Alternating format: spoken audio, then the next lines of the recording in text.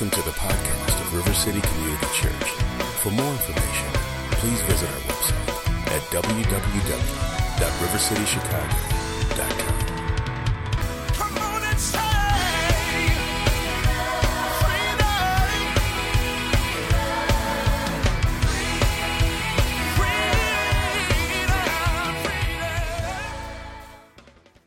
Amen. Thank you to Aaron and the team for leading us in worship this morning.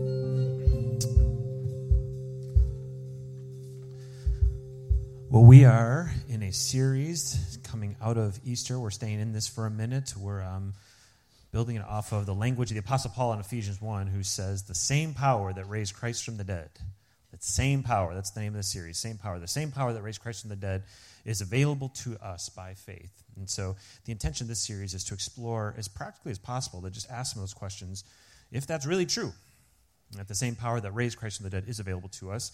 How do we access that power? And what does it look like? What are some of the arenas of our life in which that power lifts us up? And so we've been tackling different ones. We'll do a handful more in the course of the series. For this next one, I'm going to kind of back into the topic, kind of tell you where my revelation happened on this one, and why it was actually an uncomfortable kind of idea for me to wrestle with. So travel back with me. This would have been, well, whatever. I'm about to turn 45, and so I was about to do the math, but for some reason I can't do the math in my mind. So early 20s, that shouldn't be that hard. 20-something years ago. Anyway, so some of you know my story, some of you don't. That part's not important. I was in the business world for about 6 years before I went into ministry. I had a dad who was a pastor, and that made it very clear to me that I never wanted to be a pastor, so I never planned on going into ministry. So it was this church that I started attending called Willow Creek, which is where they kind of called out kind of the pastoral call within me, and that's where I first heard that I was going to become a pastor. Right? I'm telling that part fast because that's not the part I want to focus on. So I start working at Willow Creek when I'm 24 years old, so there's the math, 21 years old, 21 years or so ago. And so I didn't really know what to expect, right, when you're working as a pastor and you're working, and this is a huge church, so I've got a supervisor. And so one of the things Willow was legendary for in those days, it was just a very fast-paced culture, and especially at a staff level that expected a lot out of staff. And so some people didn't do great under that. I actually loved it. I've always kind of enjoyed having the best called out of me and have high standards, so I did well within that. So one of the things, so my supervisor at the time, Nancy Orberg, she had a huge impact on me as I was kind of forming my faith in my 20s. And so she would say, you know, part of my job, obviously, is to make sure that you hit your benchmarks and you do what you're supposed to do. She said, but I just don't ever think that's going to be the hard part with you. You seem to enjoy that part. She said, the two things I'm really focused on with you is character development and emotional health and awareness. All right? Now, the first one, that made sense. I heard that all growing up in church. Character development, I mean, that makes sense in church or outside of church, right? She's trying to help me become a man of character. I wanted to be held to that standard. The whole idea of emotional awareness and health, now that one felt like something totally a woman would say to a guy that she's supervising, and I would just roll my eyes at her. And I'm sorry I'm saying it like that because I don't think that anymore, but it shows kind of both my ignorance to emotional health and my probably sexism, I'm sure, all at the same time. So she would say that. I would just literally roll my eyes. I wouldn't pay any attention to that. But she would hammer this all the time, trying to grow your character, trying to grow your emotional awareness and health. All right, so again, I roll my eyes. I get my first ever job review. I never actually had a job review because I was always working in startup environments. So I get my first ever job review when I'm 24. I actually get really good remarks on it. Second job review is where we had like a real come to Jesus moment. In my second job review, this is what Nancy wrote, and to this day I still remind her of this, that she wrote it. It was a very pivotal moment for me. In it, she wrote, from a performance perspective, Daniel continues to do an A-plus job. She said, but from an emotional intelligence perspective, Daniel, you laughing already. She said, from an emotional intelligence perspective, Daniel is the least emotionally aware adult I've ever worked with. And if he does not get a handle on it, it's going to be his ultimate undoing in ministry. Dang, she's like serious about this, right? And so that was when I really realized that this was not just some superficial kind of thing that she was saying. And so I started to go back and hear what she had been saying, but I hadn't been listening to. Bottom line, she had a perspective that I did not agree with, but I totally agree with now. She believed that a person who's following Jesus cannot be spiritually mature if they're at the same time emotionally immature. All right, she had a fundamental belief that somebody could not be spiritually mature if they were not also emotionally mature, or said negatively, if somebody's emotionally immature, then that compromises the entire quest to be spiritually mature. And as I started to wrestle with that more and more, that was certainly very different than anything I had heard growing up. In fact, I would almost say it was the opposite of what I'd heard up. But as I was trying to wrestle with it, I started asking, like, why is that so hard for me to hear? Why is it that I have so much trouble believing that? And so I began to become more circumspective and reflective around my upbringing. Some of it's certainly the kind of culture at large. I think it depends on kind of which culture I guess you grow up in, but certainly the cues I heard growing up was that a strong man doesn't get bound by his emotions, doesn't get held back by emotions. I mean, I was certainly in many of those environments where boys don't cry, men don't cry, like that's a sign of weakness. So some of it was culture at large. But I think without question, for me, and I think this is true in a lot of conservative Christian circles, I heard a message even in church that discredited the importance of emotional awareness and health. I can distinctly remember some certain points along the way where somebody in our church had to go to therapy and how they were seen as just totally weak for going to therapy, especially if they were a man. And that was very common. And when I would ask about that as an inquisitive young person, I would be told that if somebody truly believed in the truth of Scripture, they would never need to go into a therapeutic environment. And I just took that for what it was said growing up. And it helped me when she started just hammering away at this, and I started to open myself up to it. This was the huge aha moment. Not only did I come to agree that you can't be spiritually mature if you're emotionally immature, but it helped me understand, and one of the reasons I'm going in this lengthy intro is I hope it helps you understand. It helped me understand what I labeled as hypocrisy, but I don't actually know that it is hypocrisy. It helped me understand a disconnect that I so regularly saw in the church, and I was in a lot of different churches, so it wasn't even just in one. There was something I could never make sense of, in the focus on emotional awareness and intelligence helped me make sense of it. Let me try to bottom line it like this. Too often, especially in kind of conservative Christian spaces where the Bible is held at a really high level, we think of spiritual maturity only through the sense of the mind, right? That when we're trying to grow people spiritually, the primary focus is to get them to learn the right things. So to be able to memorize Scripture, to be able to understand about God, to, even at a harder core level, kind of understand systematic theology, some of these kinds of things. And this is where, like, a lot of nuance is going to start needing to be, because whatever I'm going to say today, the last thing I would want to do is minimize how important that is. I actually totally believe that. I think that transforming the mind is a huge part of how we have transformed hearts and behaviors. But what I started to realize is there's kind of this segmentation that happens in many church circles where we elevate transformation of the mind and diminish other parts of it. So as I started to wrestle with it, my dad, who I said is a pastor, one of the things he used to always tell us as children, and I'm grateful for this, I think it's right on, he said, the bottom line at the end of the day, the bottom line should always be the great commandment. He would say to us, he'd focus on the word all. He'd say, I want you guys to be all people. When the Bible says, love the Lord your God with all your heart, all your soul, all your mind, all your strength, love your neighbor as yourself. Right? He would say that we need to be all people, and I agree with that. We need to be all. But as I started wrestling with it, I thought, isn't that interesting, though? The first mind doesn't come up till third in that. Right? First it said, love the Lord with all your heart. Like something about the internal world, God is saying we need to love God with all of our heart, right? It says, love the Lord with all your soul. Who knows what it means, love God with all their soul, right? What does that even mean? You know what the Greek word is for soul? Greek word for soul is psyche, which is where we get psychology from. And interesting, what does that mean to love God with all of your psychological being? I don't know exactly, but I mean, Jesus says it, right? It's like we're to love the Lord with all of our heart, all our soul. And then he does say, love the Lord with all your mind and with all of our strength. Bottom line being, Jesus talked about transformation in a very holistic way, right? And so while the last thing I'd ever want to do is minimize the importance of knowledge and the role that plays, and please hear that, I do not want to minimize that. All I'm trying to say is it's so easy to be fragmented, where we learn to love the Lord with our mind, but we don't learn to love the Lord with our emotions, with our internal world. And that's what I want to kind of poke around at a little bit today in the context of power, because I think it's powerful whichever side you fall on this, right? When somebody has a lot of knowledge about God, and I'm going to talk about it in a Christian perspective, when somebody has a lot of knowledge about God but is disconnected from what's happening in the emotional realm, that's powerful in all the wrong ways. Right? This is the kind of stuff that helped me understand. I went off on a little rabbit trail there. When I was talking about seeing hypocrisy sometimes growing up, I remember being so confused by a deacon in our church who knew scriptures inside and out. Man, he could quote all day long, but the dude had a serious anger problem. And I was friends with his kids, and his anger, what made his anger problem so tricky was that it could just be anything that would set it off. And he was very big into corporal punishment. He was very much a don't spare the rod, spoil the child, spare the rod, spoil the child. But when you combine that with his bouts of anger, he would lash out, sometimes verbally, and say really cruel things, sometimes physically, leaving marks even in the context of, putting somebody on the right path. And it was always so confusing for them because what would set him off would be so different and so unpredictable, right? But everybody around him saw him as a spiritually mature person because he knew Scriptures inside and out.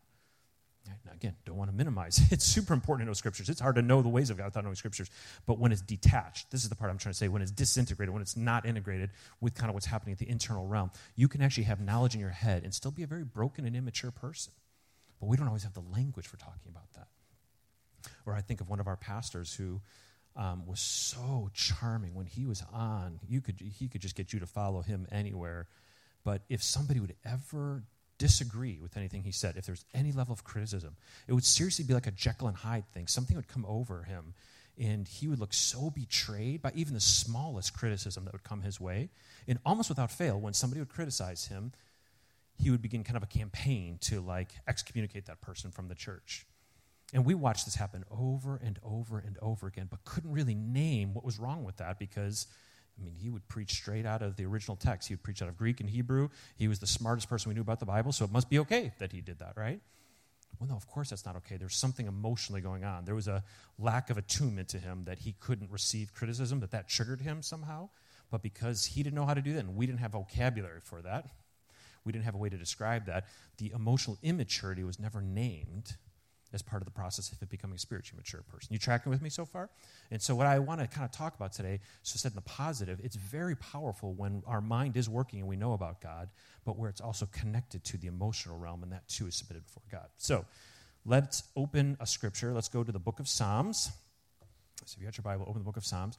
Psalms, of course, is one of the best repositories for learning how to be whole beings before God. The Psalms are just filled with the language of emotion. In fact, when you start to see this kind of historic disconnect between the mind and the emotion, you realize why a lot of conservative Christian churches don't really know how to teach Psalms, because they just don't fit quite right. They don't read the same way like the Apostle Paul's letters do, where you can really organize that intellectually. The Psalms are very emotion heavy. In fact, did you know that 2/3 of the Psalms are Psalms of lament?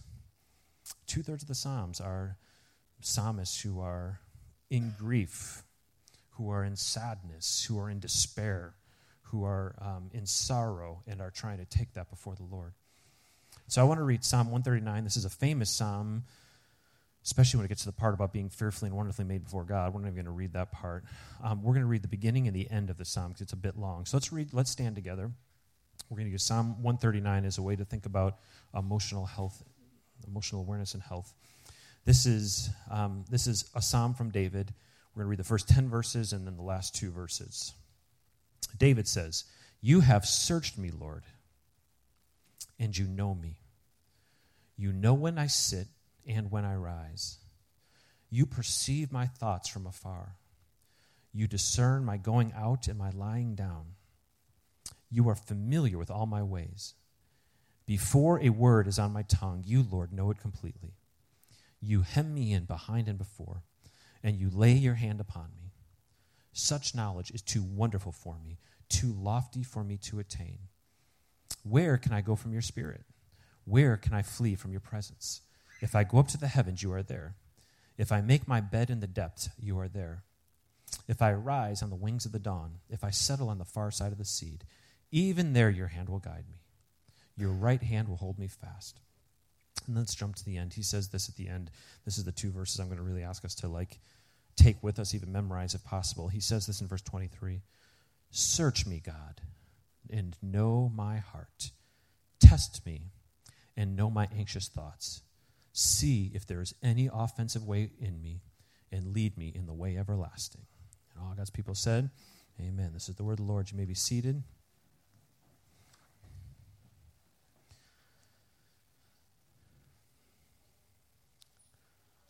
So even though David was very human and had his fallings, I think we see in the Old Testament David being one of the most integrated people that we know of, somebody who loved God with both his mind and his heart. Now, this is in his emotions. We're going to focus on the heart and emotions in this one. Just again to remind of the balance, David didn't pit one against the other. Psalm 119 is one of the best passages. I'm not going to read the whole thing, but if you go to Psalm 119, you'll see a whole psalm that talks about the importance of knowing God with your mind, of loving God with your mind. He says, How does a young person stay on the path of God? By living according to God's word. This is just the same kind of things he'd say. I seek you with all my hearts. Don't let me stray from your commandments. I've hidden your word in my heart that I might not sin against you. He goes on and on and on. Thy word is a lamp unto thy feet. Bottom line being, he took seriously the importance of filling his mind with Scripture. It's not one against the other. But what we see here in this passage is he's showing not only do I need to know about God, which is so core to transformation, and the most core thing I would say, not only do I need to know about God, but I need to know about myself in the light of God's presence. Right? That's a different thing, to not just know about God, but to know about myself in the light of God's presence. I wanted to add those first 10 verses because sometimes those get misunderstood. When he talks about where can I go, where can I flee, where can I go to get away from God's presence, he's not saying this as a lament or in some kind of a way that he's afraid of God's presence. What he's trying to acknowledge is that even if I'm unaware of what's happening within me, God still is. Right? It doesn't matter what I'm thinking, what I'm feeling, where I'm at, what situation in life is happening. God is always aware of what's happening inside of me. The good, the bad, the ugly, the in-between. God is aware of all of that. And so he leads to this prayer at the end, which, if you don't mind, again, Shavy, I'm bringing it up, that passage at the end. So he's acknowledging that God knows everything about him. And then this is his prayer, how he finishes this famous psalm. And just let the word sink in for this for a minute. He says, search me, God, and know my heart. Test me and know my anxious thoughts. Right? So he's acknowledging. He's feeling anxiety. He's feeling fear. He's wanting God to see it, to test it, to reveal it to him. And then it's a very bold prayer. He says, see if there's any offensive way in me and lead me in the way everlasting. Right? So just even these two verses, he is saying, I know there's all kind of stuff happening inside of me right now. All kinds of fear, all kind of anxiety, all kind of emotion. Some of it's probably totally fine and is revealing something. Some of it may be too much so, right? Like, God, help reveal to me what is of your will, what needs to be submitted to you. And I just love this language. Help lead me to the way everlasting. Right? It's just kind of got this sense of the abundance of God's presence and love. He's saying, help me understand what's happening inside of me. Help me step into that place of everlasting love with you. So in about 10 minutes, let me try to answer, how do we become emotionally aware and healthy people? Right? Now, I'm saying that lightly. I'm going to give a couple ideas. Lots of caveats, lots of qualifications here, right? There's a lot of depth that goes to this, right? It would be totally irresponsible for me to try to over-apply this, because what forms us, what our experiences have been, is so specific person to person. I'm not a clinical psychologist or therapist, though I paid enough money to therapists. I feel like one sometimes. So I'm not trying to overstate my own qualifications or credentials to do this. What I do want to do in just a few minutes here, this is more of a vision of how to incorporate this together more than a how-to. I think the how-to is important too. It just goes beyond the scope of what I can do in a Sunday morning. So I just want to give a little bit of vision. When we think of kind of the biblical perspective of integration, of loving God with our heart, soul, mind, and strength, when we think about being emotionally healthy and aware, I'm going to use this image of an iceberg. This gets used a lot in the emotional kind of language realm, both actually in secular and in Christian circles. But go ahead and bring up this graphic, if you will. So I just want to kind of think through. I see this as being consistently as part of the stages of kind of what somebody has to go through to become integrated. So the first one is this. I want to focus on this idea of becoming just emotionally aware. Right? I think if we're going to become integrated beings who are eventually can pray what David prayed, where he's saying, search me. Right? David's already aware. He's naming the fact that he's got anxiety, that he's got these kind of different emotions that are happening. And this, once you know how to do it, it feels like a small step, but it actually is an enormous step to take if you've never done it. I'll make an analogy here. So I'll use the physical realm here for a second. For 10, 12 years now, I've had a lot of lower back pain, so I've been trying to figure out what to do with that. So I've been going to a chiropractor for over a decade, and I have to go once or twice just to kind of stay out of, kind of misery in that. And so finally, my primary care physician said, if you've been going there for a decade and it hasn't gotten any better, maybe you should try something else, right? Have you ever thought about physical therapy? And I was like, that sounds scary. That sounds like a lot of work. That sounds like something I don't really want to do. But she was right. She's like, if it hasn't tried. So I, for the first time in my life, have been doing physically paratherapy for the last couple months. And so me and Dr. Jennifer see each other every week. And so one of the things that I think it's funny, I don't think she thinks it's funny. One of the things I think is funny that's happening in there, she'll say, okay, she'll have me do a certain stretch or a certain exercise. And she'll say, well, what are you feeling right now? I'll say, pain. She'll say, no, that's too broad. What kind of pain? Like, what do you mean, what kind of pain? What does that mean? She'd be like when I push your leg this way, is it like sharp pain or dull pain? Is it like waking your back up pain, or like my back shouldn't do this pain? I'm like, I don't know, it's pain. Like, I can't possibly parse out pain is pain to me. She's like, no, you have got to learn your body enough to know which kind of pain you are feeling in this moment. And so then I actually made a joke. I was like, man, I feel like this is when I was back in therapy again. Like, my therapist would say, what are you feeling right now? I'm like, I don't know.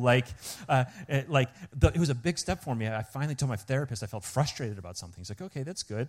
And then he started asking about other things, and I could only say frustrated every time. So he's like, oh, so I see.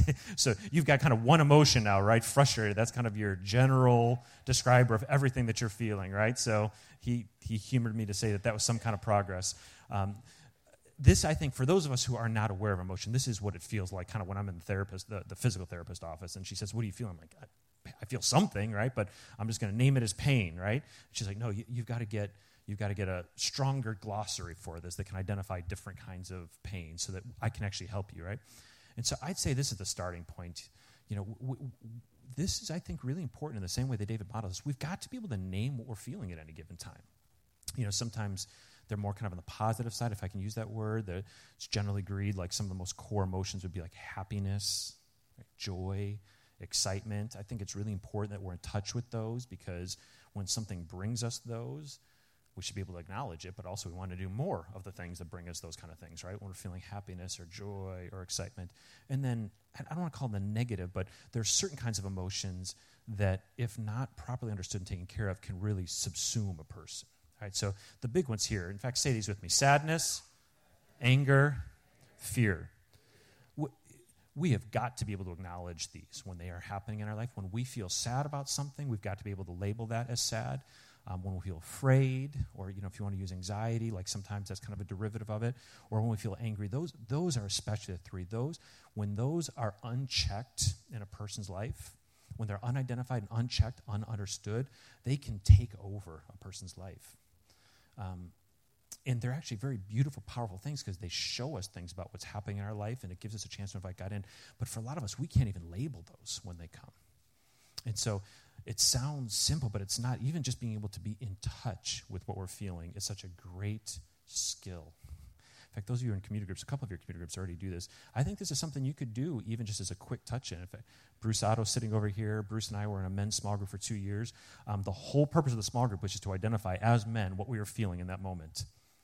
Can you imagine that? A bunch of guys sitting together. It was lawyers and pastors and business guys sitting together, and we would just start off. And the 6 we would use was, Bruce helped me out, it was happy, sad, angry, scared. Wasn't there 2 more? Tender? Wasn't tender one? Yeah, so anyway, so I'm getting a little rusty now. Then I had a baby, and I had to drop out of the group. But so we would do this. And I think that's a great thing, just to even be able to touch base, to touch in with friends, people that you care about, and being able to name it. So I think that's a starting point, is awareness of emotion. You tracking with me? All right, second one. This is where it starts to get into more like 201, 301, 401 kind of stuff. As important as it is to name emotion, it's not enough just to name it. Kind of the classic joke on this is, it's good if you can say that you're angry, but if you punch somebody when you're angry, that's not really all that effective, that you can name that you're angry, right? It's a starting point, but if you're not understanding it and learning what to do with it, it's not very helpful. And so this is where I think it starts to get into the deep waters kinds of stuff, which is, I'm kind of putting it here on this diagram. But if I was going to bottom line, there's so much to be said here, but if I was going to just pass on what I think is so critical on this, once we can name emotion, being able to be aware enough to tell, because at any given time we should be feeling things, even just everyday life, right? You're excited about your next meeting, or you're not excited about your next meeting, right? I mean, there's just always emotions that should be happening. What we really need to be paying attention to are big emotions. That would be my perspective. Emotions where it feels very charged. It feels just bigger than your kind of typical kinds of things. I think we need to identify those and then do the work, whether in self-reflection, if you're capable of doing that. Sometimes it requires therapy, but doing the deeper work to understand where it comes from. I'll just give one silly everyday example, because this is the kinds of stuff I think is probably normal life. I'm giving one from kids, so if you don't have kids, apologize. This hopefully still feels relevant. But this just happened yesterday. So I've got a son and a daughter, an 8 and just about 6-year-old daughter. So my daughter Gabby is just as lovable and joyful as could be. That she's just so easy to love. The one thing she does that drives me crazy, she's just klutzy as can be. She trips over everything. She trips even over not real things. Like she air tripped 3 different times yesterday and wiped out. I'm like, there wasn't even anything there. How did you wipe out? And it's so hard to give sympathy. And then she always wants to help with things, but she'll spill whatever she's helping with. So she wanted eggs for breakfast, and so she wanted to help. She scrambled them, she hold them. So I needed just like 10 seconds to get the pan ready. And I look back over her, and she's watching me with a smile, and she's got the bowl completely half over, and it's just spilling out onto the floor. Now, that should not be a huge thing, right? But I got so mad in that moment, I had to literally walk out of the room because I can feel when my anger is disproportionate, right? So it wasn't like anger, I'm going to hit you. I've never hit the kid. But it was an anger that didn't make sense, right? It's an anger that doesn't make sense. And so I'm glad this is where kind of we're getting here now of like being able to submit these things before God. Because I had to walk away because I knew enough to say, I'm angry enough to say something, because what I want to do is say, you're such a klutz. Why do you always do stuff like that, right? And that's where these start becoming really key moments. This is where emotion's such a big deal, right? Like, I'm mad for some reason, and I'm on the verge of saying something that's way meaner than needs to be said in the moment, right? So I go out of the room and go, why am I so freaking angry right now? And so what came to me in that moment, and I want to say this carefully. It's a father story, and we're supposed to honor our parents, so I don't want to dishonor anybody, but I've told him this. I've said this publicly, so hopefully this is not dishonor to say. But one of the things that was very formative for me growing up, my dad used to all 6 kids, he would use this phrase, 0 defect living. That's what he'd say. So he said, 0 defect living. He said, we should do our best to live without mistakes. And so every time we make a mistake, there would be this disproportionate kind of response. And so it really locked that in, where you just did not want to make mistakes. You did not want to be on the other end of this, right? And as I stepped in the other room, I'm like, that's exactly what's happening here. I am channeling in this warped 0 defect living onto Gabby right now. And like, who cares? She spilled eggs. Like, she's so lovable in every way. If klutziness is part of what she needs to work through, then klutziness is part of what she needs to work through. That's what a dad should do, is let his daughter be a little bit klutzy, right? And like, clean up the stupid eggs and just make them again, right? But I had to talk myself off of a very serious ledge over something so stupid as spilling eggs, right? And yet, it's not really a small example in the day, because if I would have mouthed off and said some mean thing, those are the things that start to accumulate over time, right? Those are the kind of things that start to get stored up in a little daughter's life, right? And that's why, to me, this is profoundly spiritual, being able to be aware of what's happening on the internal level. And that's what leads us to this last one, which, just for lack of a better term, I'm just calling this emotional health. I think all of it is part of emotional health. But I'm putting that phrase, that verse, Psalm 139, the last 2 verses there. And flip back over, if you would, again, one more time, Shavian, to that verse. I want to connect this back to what David prays when he says, search me, God, and know my heart. Test me and know my anxious thoughts. See if there is any offensive way in me, and lead me in the way everlasting. I could give so many more stories that are in my head right now of where I'm having to submit to come to understand emotions that get triggered in me at work, at church, in marriage, and with children. I think at this point, you're probably following this. The bottom line is God already sees our heart. God already sees the feelings and thoughts we're having. We're the ones who rarely see those. And I think it's one of the most spiritually formative things we can do is come to, for one, learn to identify what we're feeling, but then secondly, to do the hard work to understand why certain things in life create that sense of anxiety, right? All 3 of those that I said, fear, sadness, anger, there's so many stories. I've got a unique relationship with all 3 of those. There are certain things that make me angry that I never even used to understand that I was feeling angry, and then I had to understand why it made me angry. There's certain things that just bring me profoundly sad to the point where I can become so depressed I can't almost function, right? Like, so being able to understand those things. Fear, God, there's so many things I'm afraid of. I used to think I was afraid of nothing. I was just kidding myself. There's so many things I'm afraid of. But when you can't name them, they control you. When you can't name them, they control you. It's all right to be afraid. And then you have to understand it, and you have to figure out if that's a good fear or a bad fear, right? There's just a lot in that we have to do. But the bottom line is that we can put it before God and say, God, you already know my thoughts. You already know my feelings. Help me to understand what I'm feeling, and then help me to put it before you in a surrendered kind of a way to know what's the righteous path to do with this, and help me to trust that somehow this emotion is part of your work of taking me into the ways everlasting. And we know that's always what God wants for us, right? That God wants us to experience that abundant love, that abundant grace, that presence in our lives. And emotion plays a huge part of that. So again, I think integration is what we're going for. We want to love God with our mind. There's no question. We take that very seriously. We want people to understand things. But I do think it's important we see that mind is not enough to get to full transformation. You can have a body of knowledge that's disconnected from your emotions and your history that leads to those emotions. And if those don't get attached back to each other, if those don't get integrated before God, we can live as very divided people who know the right answers but are driven by deeper kinds of things because they've not been brought out into the light. And I think if we're going to be led into the way everlasting, this is the work that God calls us to. Amen?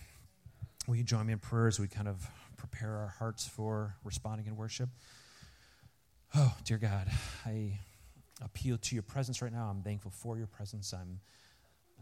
Whenever I'm sharing things like this, whenever I'm trying to represent what I believe is what Scripture says, I do so with a sense of my awareness of my own fallibility and incompleteness. So I pray that you'll separate out what is of your heart and of your word and what's getting mixed up in my story here. I also want to just pray for your Spirit to move when we're talking about this, that I think probably the minute we actually start to get in touch with our emotion, there's some positive things that have happened to create certain kind of emotions. There's some very hurtful and damaging things that have happened to create these kinds of emotions, and it's a risk at times to be in touch with these things before you. And so I want to just kind of recognize the kind of sensitive nature of being in touch with the things that we're feeling, because those all tell a story about how we got to where we are, and those have all been part of the story becoming who we are. So we just pray kind of a healing presence in this space, that you're just with us as we start to open ourselves up to those places. I pray that you would call us to being integrated beings, that you would call us to the power that comes from being able to love you with both our heart and our soul and our mind, that we would indeed take seriously the knowledge of God and seeing you for who you are and inviting that into our transformation process. But we would also follow the lead of David, who regularly would represent what he was feeling and placed it before you, asking you to be in that with him, to reveal to him what needed to be revealed so that it could be surrendered to you, so that we can become healthy, whole beings. We know that's what you want for us, to be healthy and whole beings. So hiding and denying and being out of touch, those don't help us become healthy, whole beings. We have to trust that in your presence and in your community, we can do this in careful ways, but we can really bring to light the things that are happening inside of us.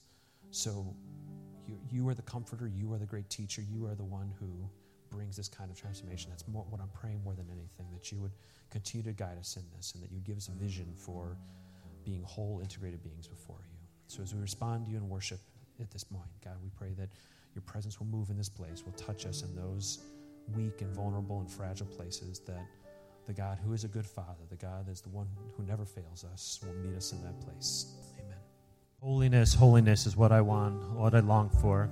You know, there's two ways to define holiness in terms of the actual word. One meaning is to be set apart for something. The other meaning of it, though, is to actually become whole. It's the same root, same etymology, to become whole. And I think it's so valuable to remember that this is God's intention for us, is to become whole beings. And this is where the cross becomes such an important part, where the resurrection power becomes such an important part, because the truth is none of us are whole beings yet. In fact, we're far from that, right? And if you have to posture yourself, if you have to pretend you're something you're not, you'll never become whole. But when you embrace the message of the cross that says you're already loved, you're already accepted, nothing to prove, nothing to earn, now take this love, take this power, become more whole. Then holiness sounds like an invitational thing, right? It sounds like a vision that we all want to become whole beings, become holy beings. So let that be our prayer. Let us respond to the lover who calls us to become whole beings. All God's people said, amen. Love you all.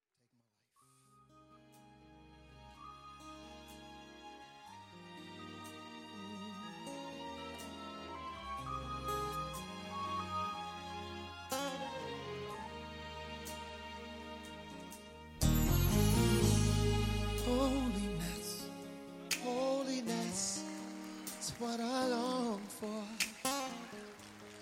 Holiness is what I need, yeah.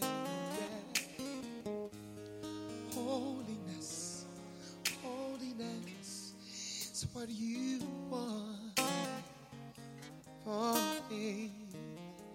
Oh,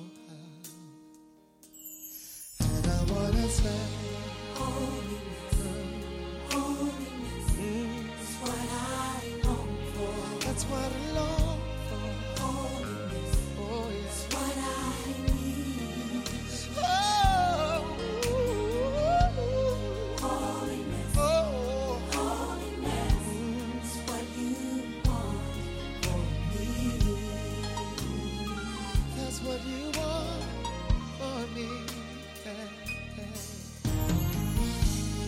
Righteousness, righteousness is what I long for. Righteousness is what I need.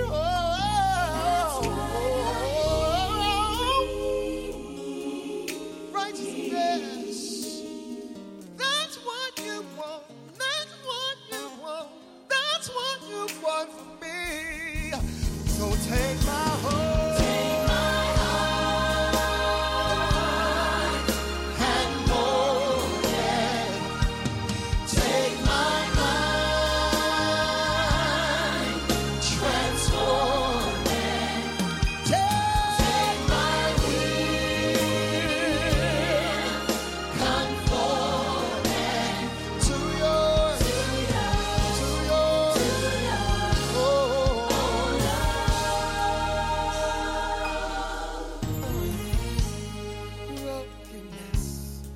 brokenness is what I long for. Brokenness is what I need. I need brokenness, brokenness. That is what you are for me, for me, for me. So take my heart.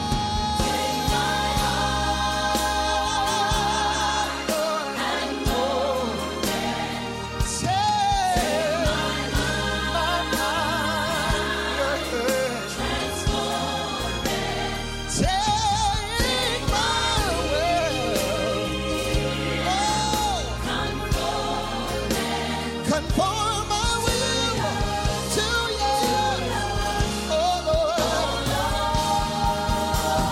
Take my heart, one more time. Take my mind,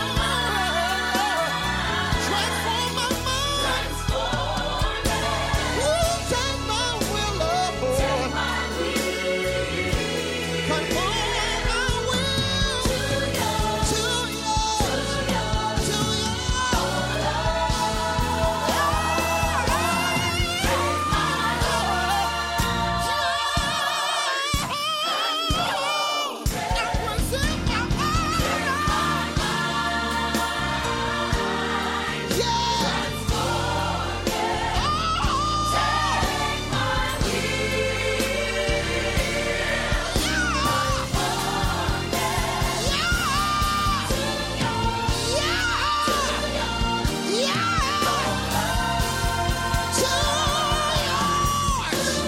I wanna be like you.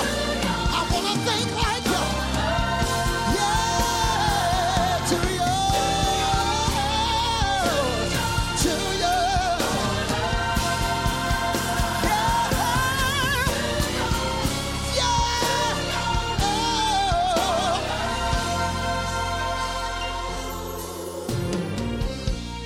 Holiness, holiness is what I long for.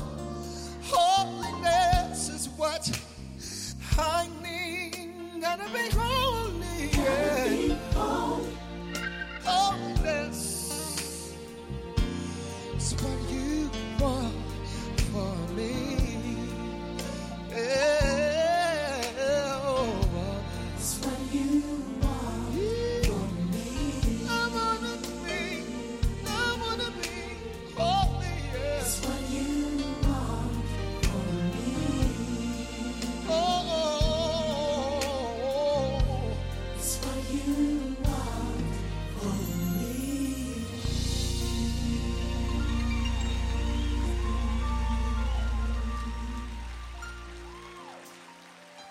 I want to be holy.